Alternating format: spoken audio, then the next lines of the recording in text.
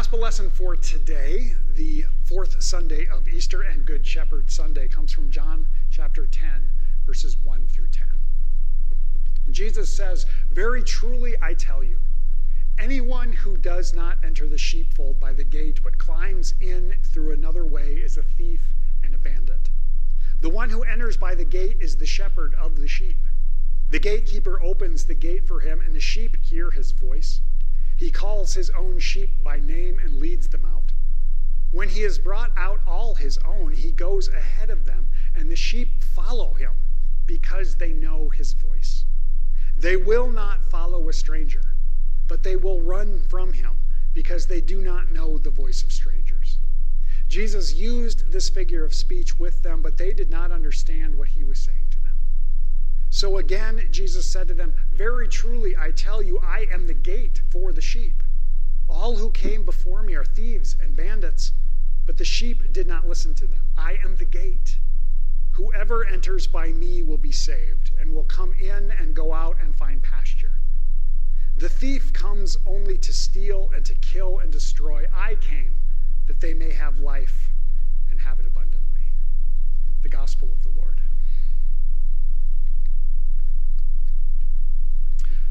Well, folks, on this day, may the grace and peace of our risen Lord be yours now and forever.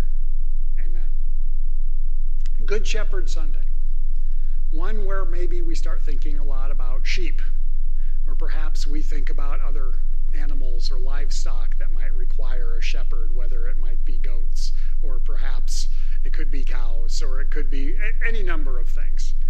But a shepherd is one who cares for their animals, cares for their flock. Now, what's interesting and almost ironic about the way the lectionary works, the way that our various passages are broken up in the 3-year cycle, is even though today is Good Shepherd Sunday, and we're all so used to hearing that I am statement from Jesus in the Gospel of John, I am the Good Shepherd, we actually didn't even hear it today. Did you notice that? What's wonderful about it is it picks, that particular verse is verse 11, which is the very next one after where we cut off. But I'll give you a preview for a year from now. We'll actually hear that one in a year. So just be aware that we'll hear Jesus say, I am the Good Shepherd. But today we don't hear it. Today we hear some other things. Now it's all still part of this same larger analogy, this same ongoing metaphor that Jesus is utilizing in order to highlight some of the teaching that he's doing, or even some of the action that he had been doing immediately before this. But the whole thing is about this idea of sheep being in a pen, in the inside the fence, inside the sheepfold, sometimes it's called, and that the shepherd comes and the gate is opened, and the shepherd calls to his sheep, and since the sheep know his voice, they will follow. Now, as I think about that idea, I'm reminded of a story. I've told this before. This may sound familiar to you, but of course, I grew up on a dairy farm. Up until I was about 16, my dad milked, and of course I grew up helping. And I can remember time after time after time of being sent out for afternoon chores to wind up the cattle out of the pasture and bring them into the barn. And I would go out and I'd holler and scream and do all kinds of different things and try and get them moving, and they would either just kind of sit and look at me, or maybe they'd walk around, or they'd maybe start to meander, bang into things here.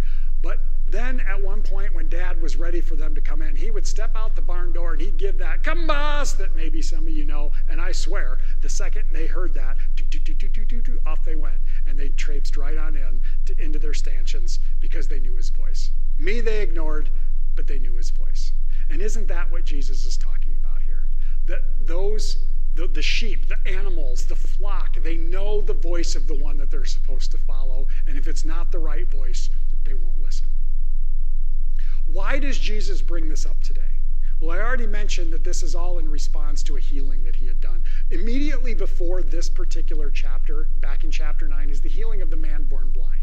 We actually had that scripture lesson featured as our gospel here about a month or so ago, so it may be fresh in your minds. But if you remember that story, Jesus encounters this man who's been blind his entire life, and he speaks to him, and he heals him, but the healing actually happens a little bit after the fact.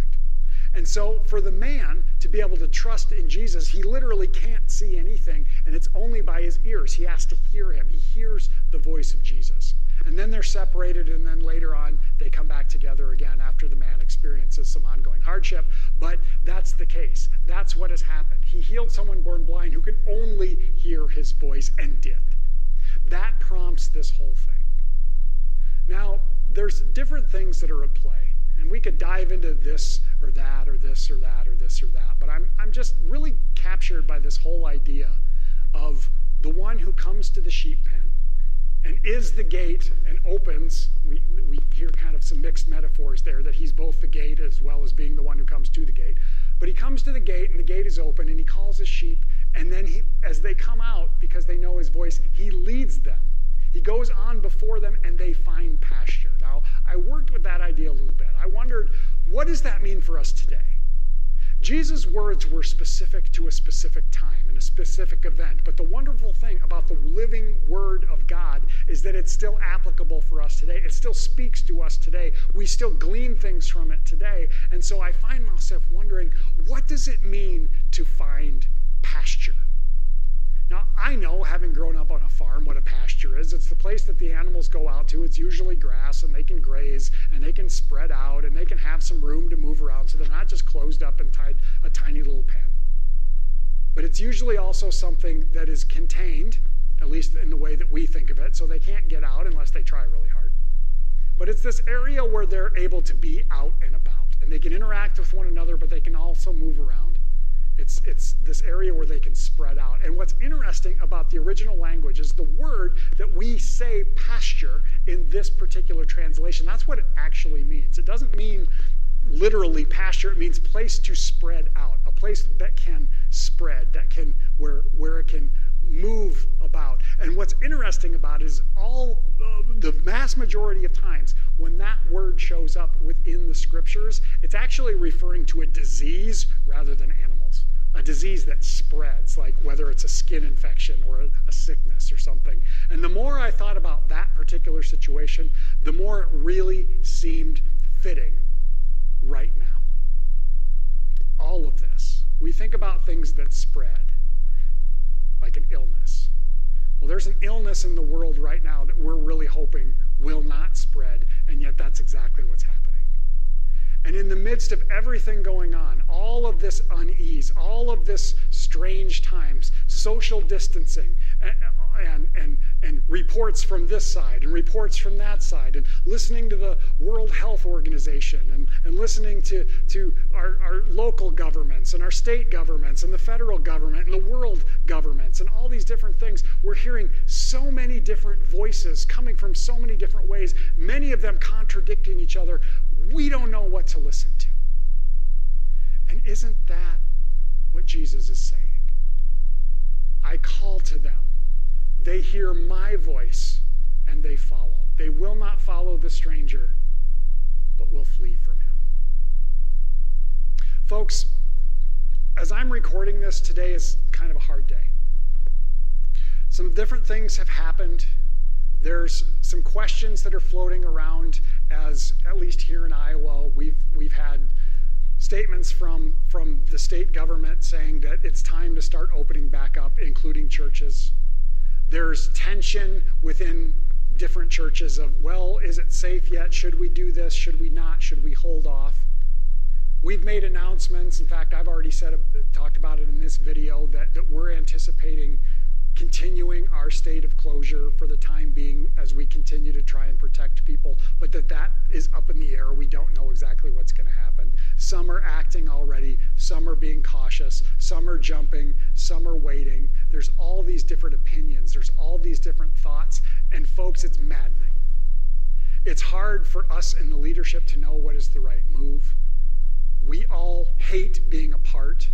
I had a conversation with someone earlier today as I'm recording this, and we talked about how hard this is, and yet feeling in our gut that it's the right thing. Maybe not hearing a voice that's telling us that, but having that little inkling in the back of our minds, or that gut feeling that this is what's right, and this is what's best for us as a community, and this is how we care for one another as a community. This is how we show our love for one another that Jesus tells us to do, by staying apart.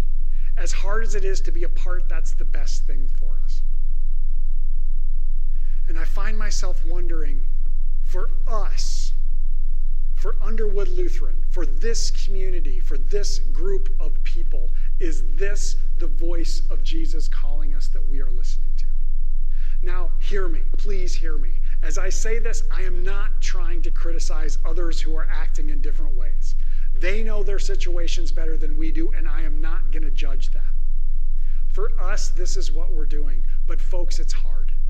We are meant to be in community. We are meant to be together. That's what community is. That's what the relational nature of our humanity means. We are made in the image of God, the God who is Father, Son, and Holy Spirit. And folks, if God exists in community, we're supposed to too. And that's why this is so hard. This is a dark, dark thing, a difficult thing to walk through. And as I say that, by golly, I'm queuing up Psalm 23. Because that seems fitting for us today. Even though I walk through the darkest valley, I will fear no evil. And why? Because you are with me. Whenever I think about the Psalm 23, that's what I'm drawn to. That reminder that God does not excuse us from the hard stuff. God does not just take us around the dark valleys. We have to go through it. But the promise that the psalmist clings to, even perhaps in the midst of that darkness when they're having trouble seeing it, but they still say it and they claim it as their own. You are with me.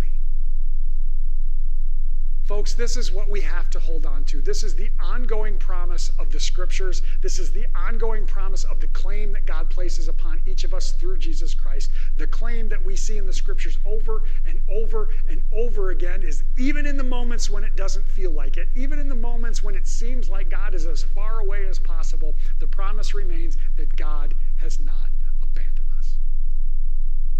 It is my hope and my prayer that we can cling to that, even if we have to continue saying the same thing week after week after week, and by golly, it feels like I am. Maybe that's the message that we need to keep hearing, and the Scripture keeps giving it to us because the Holy Spirit knows we need to hear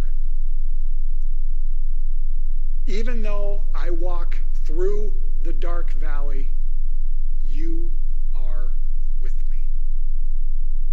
And in fact, Jesus himself promises, when you hear my voice, I go ahead of you, and you follow, and you will find pasture.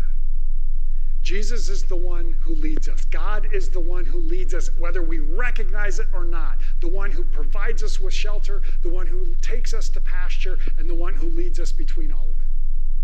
Folks, we don't know where this is going. We don't know how all this is going to shake out, but the promise remains. No matter what happens, as we continue walking through this dark valley, you are with me. May we cling to that promise. May we shine that light for one another in any way that we can as we reflect the perfect light of Christ that will always, always, always be shining even in darkness.